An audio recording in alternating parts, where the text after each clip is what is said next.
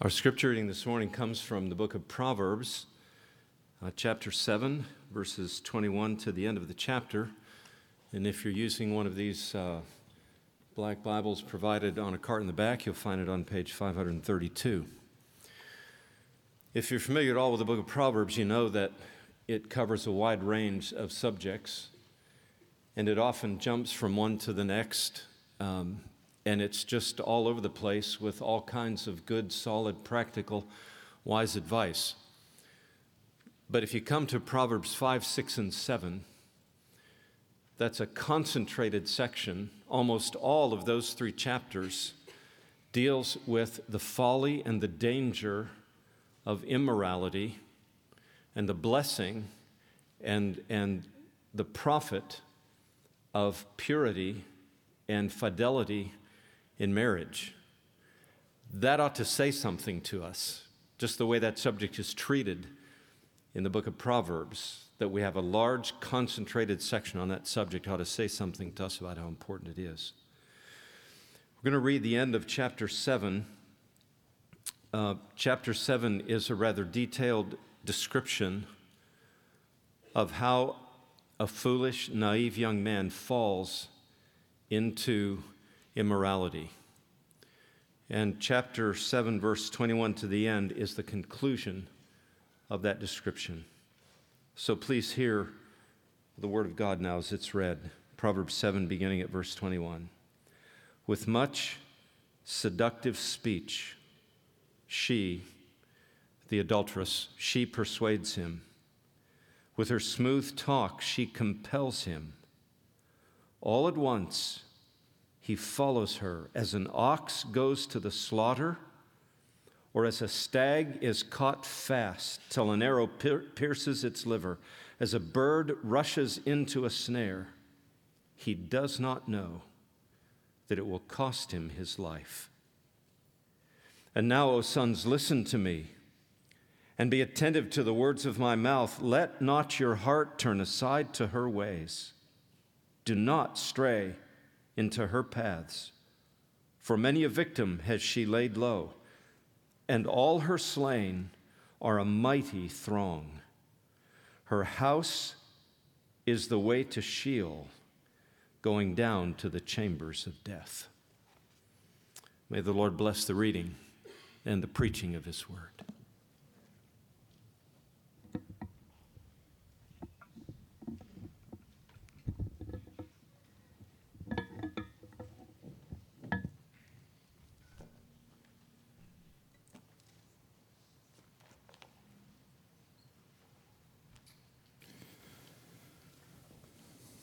Well, I think few things can be more scary than seeing a house on fire. Maybe you've seen one up close, maybe it's been your own. But that's a scary sight.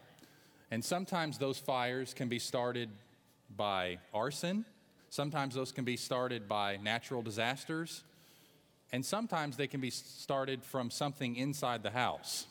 Electrical problem or gas problem or something along those lines. But it's a scary sight to see a house on fire. And as we come this morning to the book of Proverbs in our series on first aid for the family, we're going to talk about a fire. And it's a fire that, if not kept in the fireplace where God intended it, can literally burn the house down.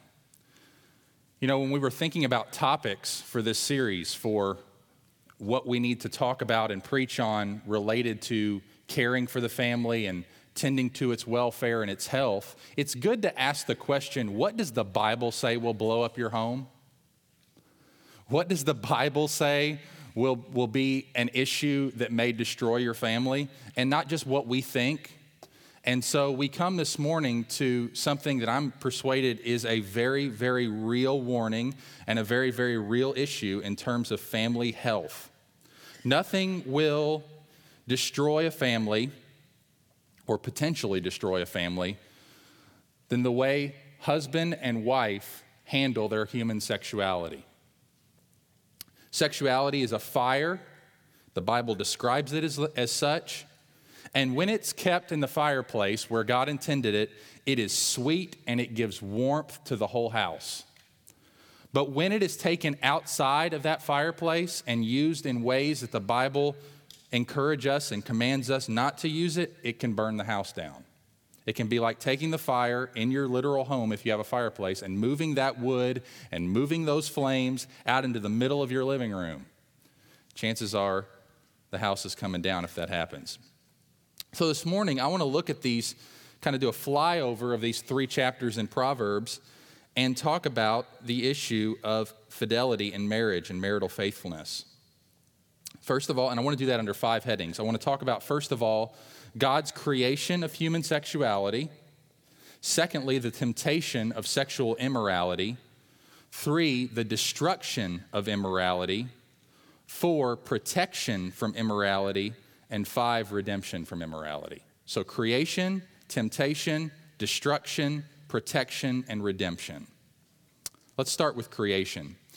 You know, our culture has a wide variety of views regarding human sexuality. And to say that our culture is mildly confused in this area would probably be an understatement. I mean, there's everything from attitudes that are as liberal as can possibly be, and there's attitudes that are as conservative and fundamental as possible. For instance, if you take the liberal view that human sexuality is almost like a god, it's a natural human appetite which ought not to be stifled. It's a form of self-expression where individuals can choose how best they see fit to use it. That'd be on one end of the spectrum.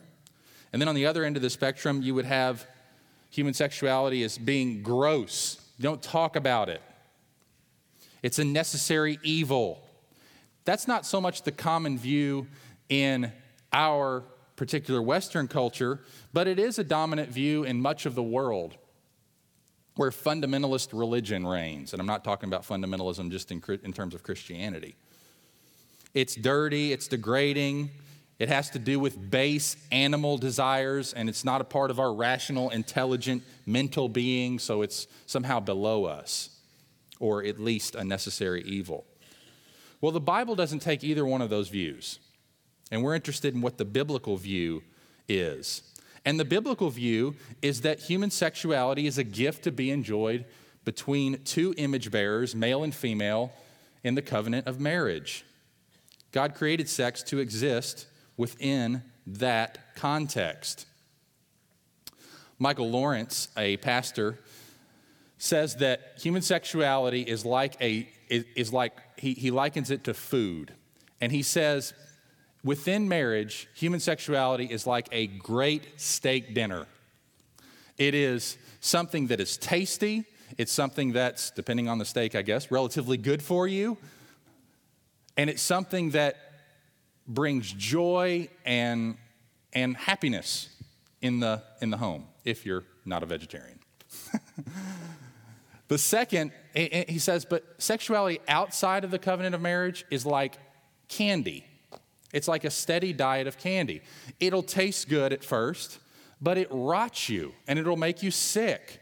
And no one can be sustained by a steady diet of candy. So God created sex to exist within the context in which it will be most helpful to human flourishing and most consistent with his purpose for it to his glory. So it's not gross. It's a part of God's very good creation in the beginning. God not only allows sex within marriage, but he strongly commands it in 1 Corinthians 7 and other passages. And the Song of Solomon itself is a book that soars with romantic imagery, making it a very uncomfortable book for the prudish. So it's not gross, but it's also not God. It's not about individual experience and private exercise and expression. It's not primarily about any of those things. Rather, it's a uniting act for male and female within marriage, for a husband and a wife to share together. And it's primarily a way to know God and build relationship. Tim Keller puts it this way. He says, quote, "Sex is perhaps the most powerful God-created way to help you give your entire self to another human being. It's God's appointed way for 2 people to reciprocally say to one another, I belong completely, permanently and exclusively to you. You must not use sex to say anything less. So according to the Bible, a covenant is necessary for it. It creates a place of security and vulnerability and intimacy. The marriage covenant is necessary for sex, and sex is necessary for the maintenance of the covenant. It is your covenant renewal service. So the Bible then does not command sexual abstinence before marriage because it has such a negative and low view of human sexuality. Rather, it commands sexual abstinence before marriage because it has such a positive and high view of it. So the biblical view is that not just that sex outside of marriage, whether before marriage or during marriage, is morally wrong, although it is that, but it's personally harmful. Since it is made for whole life entrustment and complete self-giving between husband and wife, it should not surprise us when we misuse it. It makes us feel deeply connected to another person. Again, Keller writes, sex makes you feel personally interwoven and joined to another human being. Even if you're not legally married, you may find yourself very quickly feeling marriage-like ties to another person, feeling that the other person has obligations to you. But that other person has no legal, social, or moral responsibility to even call you back in the morning. This incongruity leads to jealousy and hurt feelings and obsessiveness if two people are having sex but are not married. It makes breaking up vastly harder than it should be. It leads many people to stay trapped in relationships that are not good because of a feeling of having somehow connected themselves.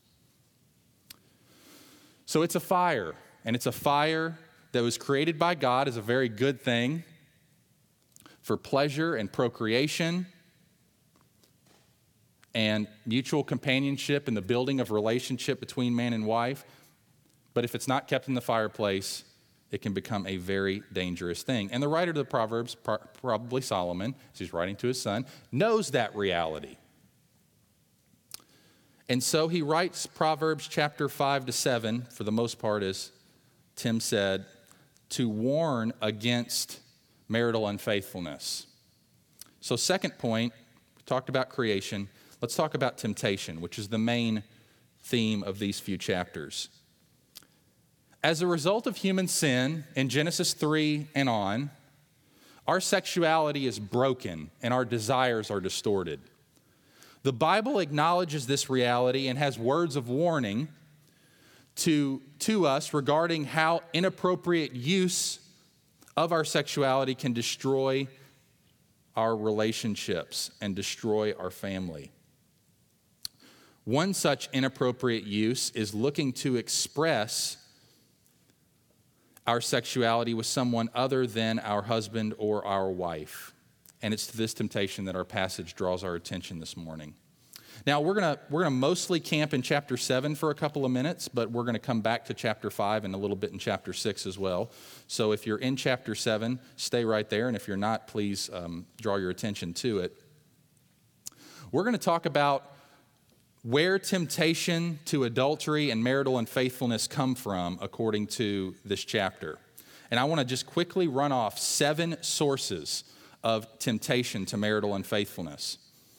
And we're going to start in verse 6. And here what Solomon does is he's teaching his son. He's saying, son, listen to me. And then he shares a story, an illustration of a situation in which a man finds himself with a woman he shouldn't be with,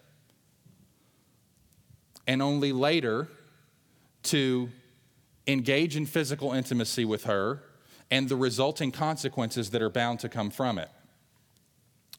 So first of all, notice the man's situation in verse 6, as Solomon writes, "For at the window of my house I looked out through my lattice, and I have seen among the simple, I have perceived among the youths a young man lacking sense, passing along the street near her corner, taking the road to her house, in the twilight, in the evening, at the time of night and darkness." What's going on here? This young man has made himself extremely vulnerable. He's in the wrong place. It's at the wrong time. Perhaps he thinks he's able to resist. He's proud, he's self-reliant. Perhaps he's lonely. Perhaps he's being idle. He just doesn't know what else to do. He obviously is wandering around at nighttime in an area of town that is not good, but the picture is one of vulnerability. He's made himself vulnerable, and that's where temptation comes. Where husband and wife do not have a strong relationship, in this case, the man's not married, but he's warning him about preserving and keeping fidelity to purity even before he's married.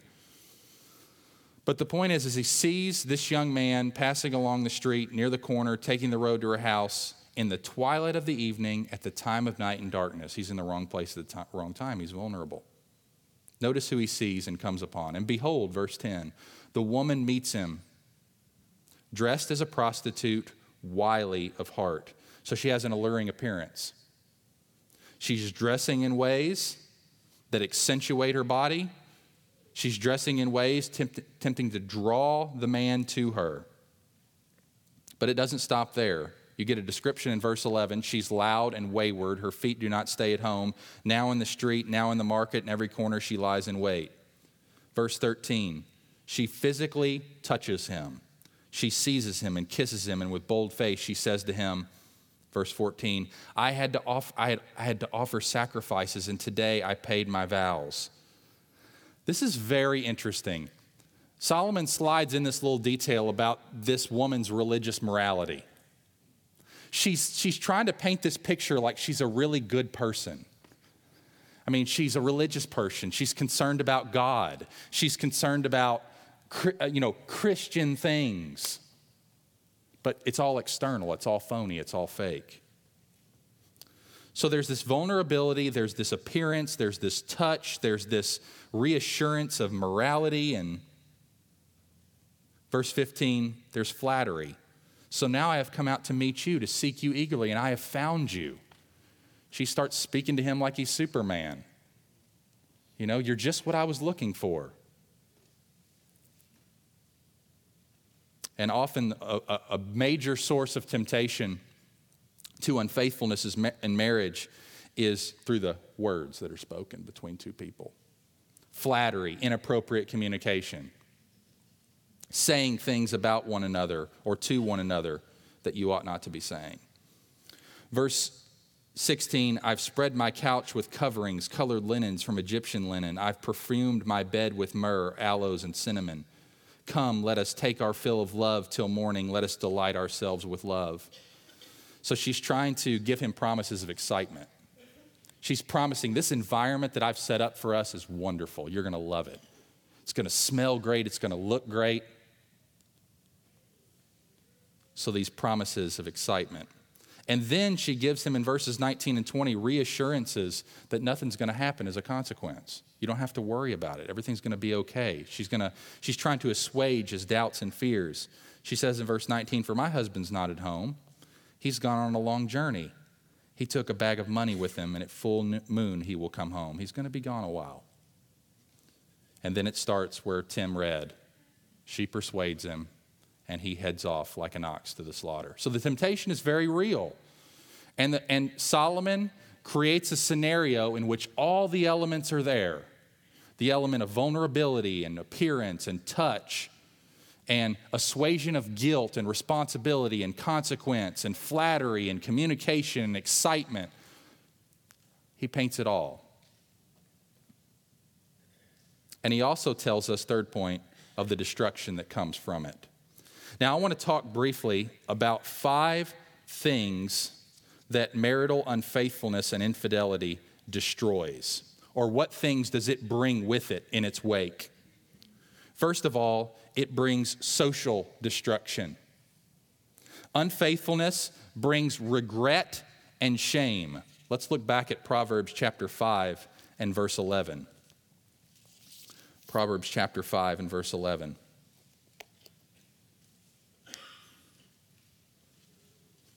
He says in verse 7, son, listen to me. Don't depart from the words of my mouth. Keep your way far from her. And then he says in verse 11, lest at the end of your life you groan and your flesh is consumed and body are consumed. And you say, oh, how I hated discipline and my heart despised reproof.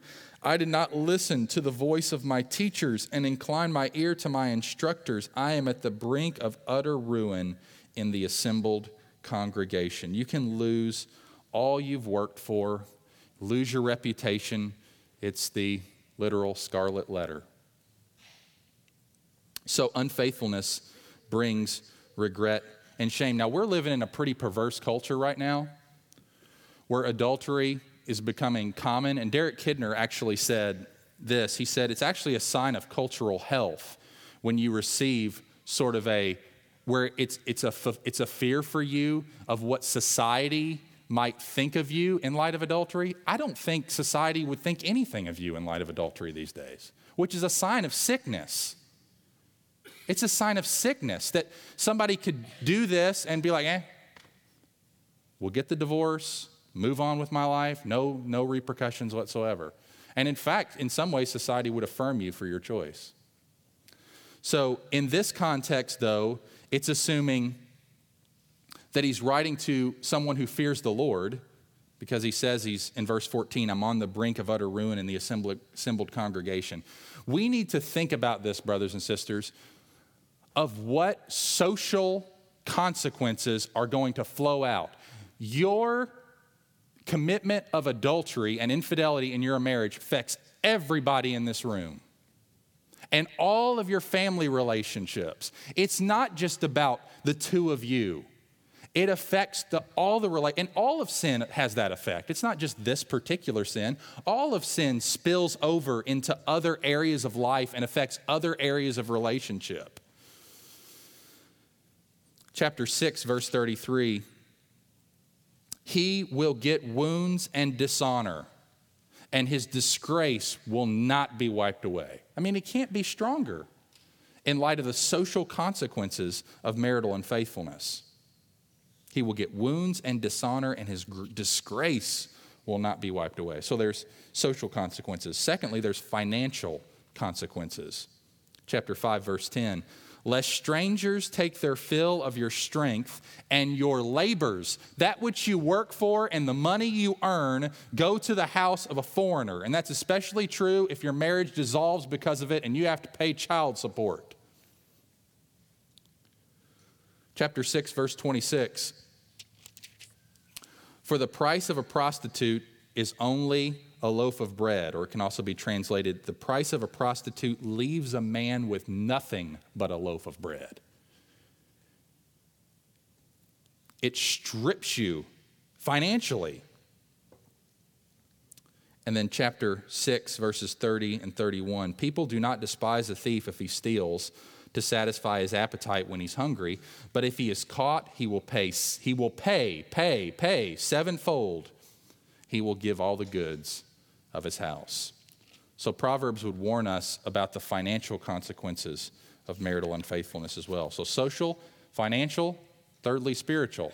There are spiritual consequences because marital unfaithfulness and infidelity invites the discipline of God. Chapter 5, verse 21. For a man's ways are before the eyes of the Lord, including his ways on the street with that woman, and he ponders all his paths. The iniquities of the wicked ensnare him, and he is held fast in the cords of his sin. Chapter 6, verses 27 and 29.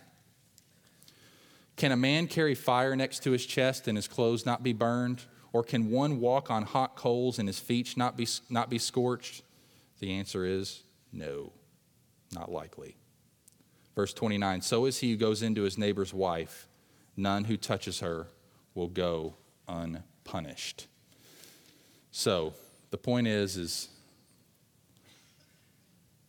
if we're unfaithful in marriage, we will hear from our Father about this.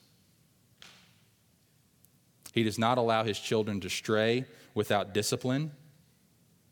You know, sometimes we commit sin, we expect lightning to strike, nothing happens, so we relax.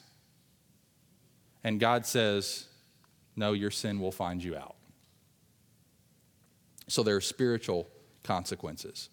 There are also physical consequences. Chapter 6, verses 34 and 35. For jealousy makes a man furious, and he will not spare when he takes revenge. He will accept no compensation. He will refuse, though you multiply gifts. Unfaithfulness invites the just anger of other people. There are perhaps physical consequences. What do I mean by that? You might get punched in the mouth. That's what I mean. There could be physical consequences. He's saying this man, this husband, found out that another man slept with his wife, and he's not going to accept him if you offer $500. He's coming after you. That's what Proverbs 6, 34 and 35 say. So he's going to be furious. He may be furious. And he'll not, if he loves his wife, he will be. And he will not spare when he takes revenge. So there could be physical consequences. And finally, not only social, not only financial, spiritual, physical, but marital. Chapter 5, verse 16 and 17. Should your springs be scattered abroad, streams of water in the streets, let them be for yourself alone and not for strangers with you. Now, it's very important to understand what Solomon's talking about here. He's saying, when he says springs, he's talking about sexual capacity for males. And he's saying, don't have illegitimate children.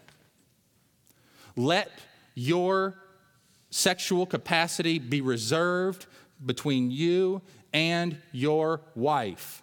If not, it could result in something going on outside of your family that will result in the dissolution of that relationship. It may very well destroy your family. It's one of the 2 biblical grounds for divorce.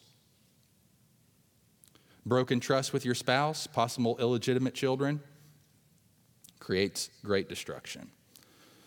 So that destruction is intended by God to serve as a loud warning for us about marital unfaithfulness. You know, I didn't grow up in the time where they have driver's ed classes in school. I don't know why that was, why they stopped doing that. I could have benefited from one, I'm sure. But perhaps many of you did. You had a driver's ed course in school. And one of the things that they did in that driver's ed course, no doubt, is they didn't just start by putting you in the car and saying, okay, with the driver's ed instructor, okay, grab the steering wheel, go ahead and put it in drive, or lightly press on the gas, let's move forward. Chances are, first you sat in a classroom and you watch videos. Did everybody do that? You sit in class and watch videos? And what were on those videos? They showed you car accidents. This person didn't buckle their seatbelt. This person was a young person who wasn't trained properly. Or they just tried to show you the most graphic, I guess for public school graphic, but they tried to scare you into what might happen if you're not a good driver, right? They wanted to show you those videos to kind of go, whoa, don't want to do that. Well, that's sort of what Solomon is trying to do here. He's trying to put a legitimate and strong fear deep down in our bones of the destruction that comes through marital unfaithfulness. Well, we've talked about creation, we've talked about temptation, we've talked about destruction. Now let's talk about protection. Protection. Because God has lots of wisdom for us here in that regard as well. And I want to say 5 things here quickly too about protection. Number 1, resolve to walk with Jesus. Resolve to walk with Jesus. Proverbs chapter 4 and verse 25. Let your eyes look directly forward and your gaze be straight before you. Don't have wandering eyes. Look straight forward. Let your gaze be directly forward. Be focused on what you ought to be focused on. And according to Colossians 3, we know what we ought to be focused on. Set your minds on things above, where Christ is. You know, when Martin Luther met a person that he knew in town, he would ask them frequently, brother, sister, do I find you praying? What's he trying to say there? He's trying to say, are you right now actively, consciously living in the presence of God as I meet you today? Whether you're just out running errands or whatever. Do I find you with your gaze directly before you and your heart set on the Lord? I mean, I was reading in in the Psalms this week, and I want to turn you there real quickly to Psalm 35. Hold your finger in Proverbs. Turn back to Psalm 35. And there's this connection between faithfulness and setting the Lord before you that just struck me as I read it. Psalm 35. Make sure I'm in the right place here. Sorry, it's not Psalm 35. I looked at the wrong one. It's Psalm 17. Psalm 17, my apologies. Psalm 17, the end of that chapter.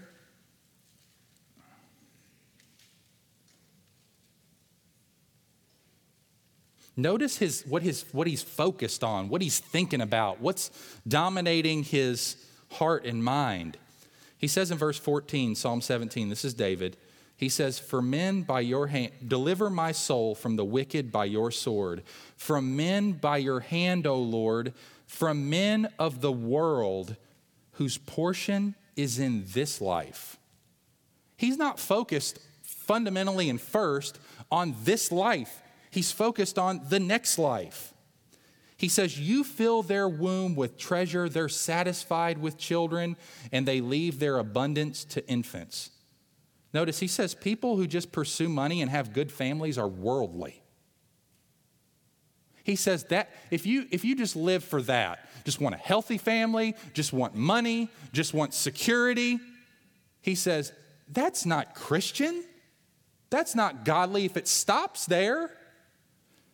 He says that puts you in the category of men of the world, whose portion is in this life. Not every man of the world is immoral. Most of them are moral. But he says, verse 15, "As for me, I shall behold your face in righteousness. When I awake, I shall be satisfied with your likeness," spoken from the mouth of an adulterer. So his focus is God. His focus is eternity. His focus is righteousness. I think that's an illustration of what Solomon is talking about, his son, when he talks about letting your eyes look directly forward and setting your gaze straight before you. Pondering, verse 26 of Proverbs 4, "the path of your feet, then all your ways will be sure." Think about what you're doing. Don't swerve to the right or to the left. Turn your foot away from evil. It's this, I'm resolved to walk with Jesus. It's got to start there. So that's the first protection. It comes down to a heart that is in love with God and his ways and walking in the ways of wisdom and following after the true wisdom, who is Jesus Christ, and resolving to walk with him. Secondly, protection, rejoice in the wife God has given you. Let's read some verses that make us blush, shall we? Proverbs 5, verse 18 to 20. "Let your fountain be blessed, and rejoice in the wife of your youth. A lovely deer, a graceful doe, let her breasts fill you at all times with delight. Be intoxicated always in her love." Why should you be intoxicated, my son, with a forbidden woman and embrace the bosom of an adulteress? He's saying, it's interesting, he uses the same word here. He uses the word, he says, be intoxicated with your wife, with your husband. Don't be intoxicated with a forbidden woman. He's saying, be led astray by your husband, wife. Be led astray by your wife. The word intoxicated literally means to be, almost to be drunk to the point of being under the control of something. So it's saying, be under the control of the physical appearance and the love and the relationship of your wife with your wife. Let that be the thing that controls you, that intoxicates you, that makes you drunk with delight. Cultivate that, and then you will not be intoxicated with other women. The best defense is a good offense. And that's why God says it's good. Keep it in the fireplace and enjoy it to the max. And you will have a great marriage and relationship, assuming that all the other parts of your relationship are good. So rejoice in the wife God has given you. Thirdly, reject lustful desires immediately. Proverbs 6, verse 25. Do not desire her beauty in your heart, and do not let her capture you with her eyelashes. So it's like at the first start, seeing that woman, don't desire her beauty. Chapter 4, verses 14 to 15. Open it up a little bit more as well. Do not enter the path of the wicked. Don't walk in the way of the evil. Avoid it. Do not go on it. Turn away from it and pass on. It's like you see it. It's wicked. Walk away. Turn away. So don't desire what isn't yours. Don't daydream. Don't take the first steps towards sin. Don't flirt. Don't be naive. You know how it looks. Conversation turns a little personal. Hands touch. Notice perfume. Look in the eyes. It's just playful banter. We're just joking. Also, beware of the spiritual. Beware of the spiritual. Doing ministry together. Counseling, witnessing. He's the man her husband is not. He's sympathetic, he's caring, he's a strong leader, he's sacrificial. He wants to be needed. He likes the attention. She actually listens to me. And it's all happening in some counseling context or witnessing context or ministry context. Beware. Michael Lawrence, again, writes that he uses the illustration of sexual desire and initial desires toward sexuality are like on-ramps on the interstate. On-ramps are designed to get your car up to full speed so you can get on the interstate. Nobody getting on an on-ramp all of a sudden says, oh, let's stop that and let's go backwards. That'd be a good idea.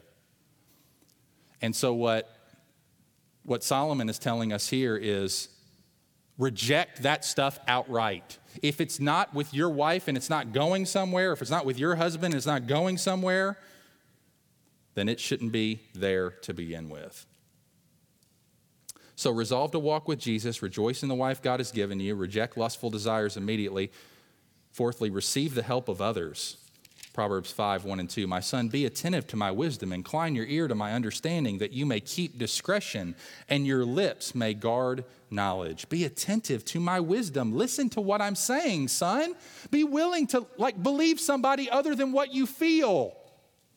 That's what he says. So we have to rely on the wisdom and what other people say to us from their experience. And also from what they know to be true, even if they haven't experienced it, because it's what God's word teaches. So let me ask you a question. Is your sexuality off limits to the input of others? Is it just off limits? Or are you eager to have God's instruction, young people, the instruction of your parents? Because that's what the context is. It's a parent instructing their son. So resolve to walk with Jesus, rejoice in the wife God has given you, reject lustful desires immediately, receive the help of others, and rely on God's wisdom and not your own. Proverbs 7, 1 through 3. My son, keep my words and treasure up my commandments with you. Keep my commandments and live. Please rely on me. I want to lead you to the path of life. Keep my teaching, verse 2, as the apple of your eye. Bind them on your fingers. Write them on the tablet of your heart. Say to wisdom, you're my sister. Get in the family of wisdom. That's what he's saying. Have wisdom as your sister. Call insight your intimate friend. Why? Verse 5, to keep you from the forbidden woman and from the adulteress with her smooth words. So keep wisdom. Rely on God's wisdom and not your own. Don't rely on your feelings. Don't rely on what other people tell you if it's not from God. Rely on God's wisdom. So that's protection. Finally, and I'm going to conclude now with redemption. Because the reality is, if we were all to be honest, that most of us in this room have not stewarded this area of our life very well. Now, I'm not saying that all of us have committed adultery. I don't think that's true at all. However, I do believe we have been unfaithful and unwise, and probably none of us is without sin in the area of moral purity. We've exchanged the truth of God for a lie. We've worshiped things other than God. We've drank from broken cisterns, and we've reaped a relative degree of consequences for that. But what is God's posture toward us? Well, God in the Bible is described, of course, as a jealous husband. And we rightly deserve his just wrath as unfaithful to him. But we meet Jesus in John 11 in a situation where he's dealing with, as you know, a woman who is caught in adultery. He's teaching. The really moral leaders go and get this woman. I mean, the gall of them to do something like that to begin with. I mean, how insensitive, how unloving, but anyway, that's another sermon. But goes and gets this woman who's been caught in adultery, brings her, sits her in front of Jesus, or stands her in front of Jesus, and says, Jesus, the law says we ought to take her out and stone her. What should you do, Mr. Rabbi, Mr. Law Keeper, Mr. Care about what God wants? What do you want to do with her? And Jesus looks at her, looks at the crowd. You know what he says. Anyone in here don't have any sin? Feel free to pick up the first stone. Anyone in here not a sinner? Anyone in here don't need grace? Anyone in here don't need the forgiveness of God? Anyone in here don't need to be reconciled to God? You feel free to go ahead and pick up the first stone. I'll tell you, the only person in that room or that area that had the right to pick up a stone is Jesus. And he didn't pick up a stone, did he? They slowly went away, one at a time, until only Jesus was there with her. And he asked her the question, who condemned you? She says, no one, sir. And he says, neither do I. Leave your life of sin. When we meet Jesus in the midst of a situation where a woman commits adultery, we meet him as one who does not condemn. We meet him as one who is eager to forgive, who is eager to restore, who is eager to pardon, and yes, who is eager to call people to leave that life. But how is it that he can just say that? I, the Son of God, don't condemn you for sin. I mean, doesn't God care about sin? Isn't that what the big deal he cares about in the Bible? You know, people disobey him, he's going to burn them up. How Jesus is the Son of God. How can he get away with saying, I don't condemn you? Well, we know the answer to that. At least several of us do. Because there is therefore now no condemnation for those who are in Christ Jesus. Because through faith in Christ, through belief and trust in Christ, through looking to Christ and not to ourselves, God counts not our righteousness or unrighteousness against us, but Jesus' righteousness for us. So his perfect life gets placed upon our imperfect life. And we are free from condemnation because he bore the condemnation on the cross as he experienced the wrath of God for that sin and for all those who will trust in him. So if you're sitting here this morning and you believe that your sin has disqualified you from relationship with Jesus, I just want to encourage you and say, no, it's not your sin that's going to disqualify you from a relationship with Jesus. It's your righteousness that disqualifies you from a relationship with Jesus. That's the thing that keeps people out of the kingdom first and foremost, is their belief that they're good enough. They don't need a Savior, that they don't need a righteousness. And we're going to see two people this morning, that's their confession. It's not my righteousness. When Dee stands before us and when Hannah stands before us, they're not declaring their righteousness. They're declaring Jesus' righteousness, that it's his life and his death for my sinful life and would be eternal death had I not, by his grace, been brought to trust in him and repent of sin. So he doesn't condemn. We're all thankful for that he doesn't condemn, that we meet him as someone who is eager to dispense pardon and grace and forgiveness. And this is what really blew me away, and with this I'm going to close. This is what totally blew me away yesterday, thinking about who's writing Proverbs 5-7. And it's Solomon, the son of an adulterous relationship. I mean, Solomon's the main writer of Proverbs. He warns his son against the devastation of adultery because he knows it. Personally, he saw it in his mom, Bathsheba, and his father, David. I mean, every warning against adultery must have been haunted by the memory of his father and mother. Imagine what he must have felt. He was the product of a marriage that never should have been. He watched the royal family of Israel in the middle of Israel's golden age implode because this union that brought him into existence had come into existence. The whole monarchy was blown up. Israel's divided over the fact that he was born. Not because of the fact that he was born, but he was the product of a relationship that should never have existed. God did put away David's sin, as we see in 2 Samuel 12. The Lord has put away your sin. He forgave him, determining to bear its condemnation himself in the work of Jesus later on down in history. But he did not remove from David the wounds or disgrace or consequences societally and socially that came as a result of it. But yet, out of the wreckage that was David's family emerges Solomon. By choosing Solomon, of all the sons, to assume the throne and to write the book of Proverbs, God is saying something absolutely stunning about his grace. He really can work all things, including devastating sin, for the good of those who love him and are called according to his purpose. That's what's great about this, is that underneath all this, this is not just some guy who's got it all together telling people who don't, hey, get your act together because that's what God wants. This is not a moral instruction manual alone. Look beyond, look behind, look what's going on in the lives of the people that are writing these things. And it just is staggering.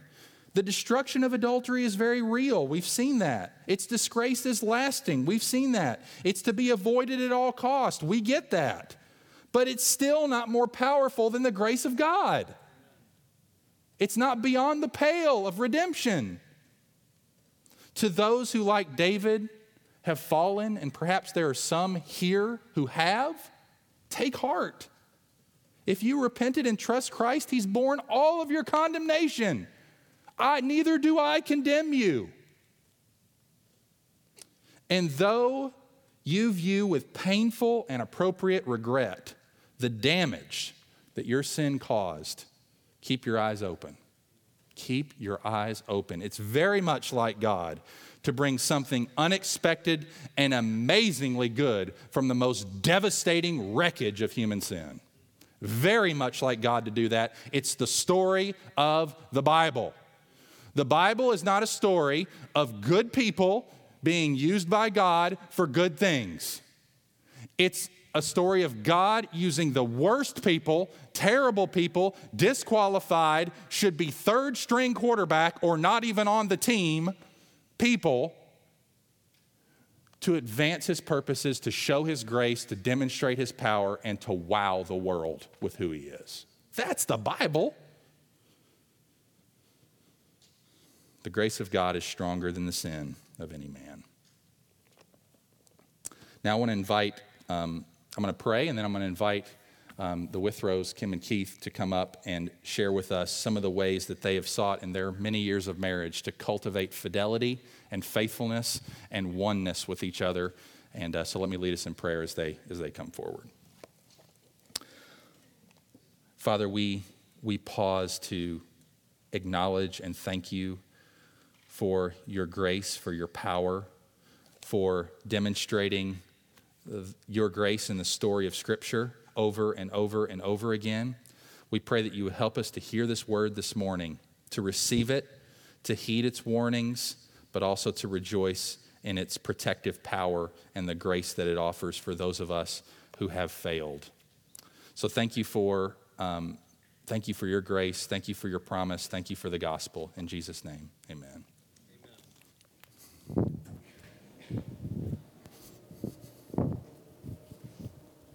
It is.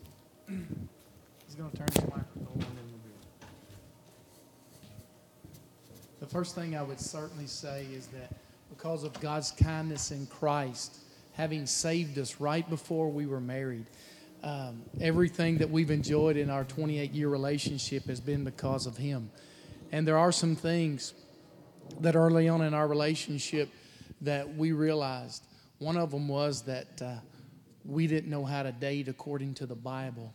And so God was kind in forgiving us of so many of practices of sin. And that affected us for the first few years of our relationship in a lot of ways. But as we learned the truth of God and enjoyed walking in the grace of God, we realized that we were together to serve one another. And when we understood that and expressed that in every way, it's exciting. And we've realized that marriage only gets better and better and better.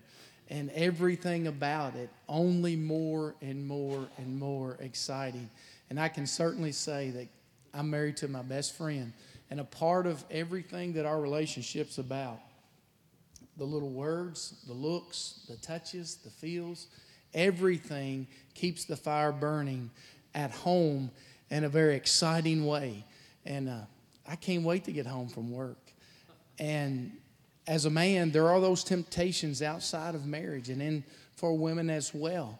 But the two things that have been so helpful in our relationship is, number one, we keep our home exciting, and she's the most beautiful woman I know. And number two is that the consequences of the opposite, as Brother Mark has shared, has always been before my eyes.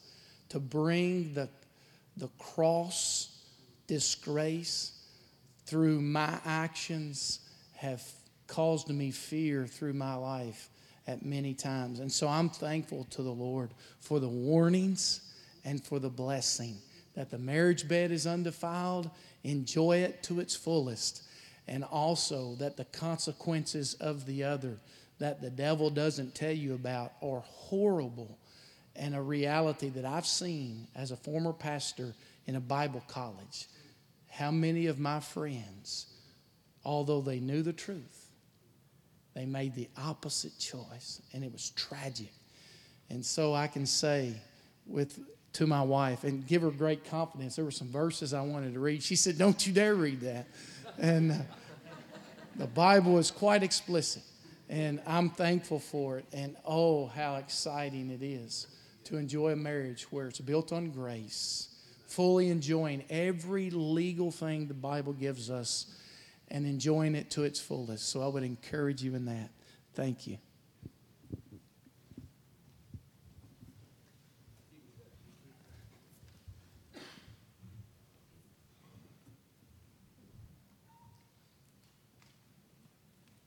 Please stand with us and sing.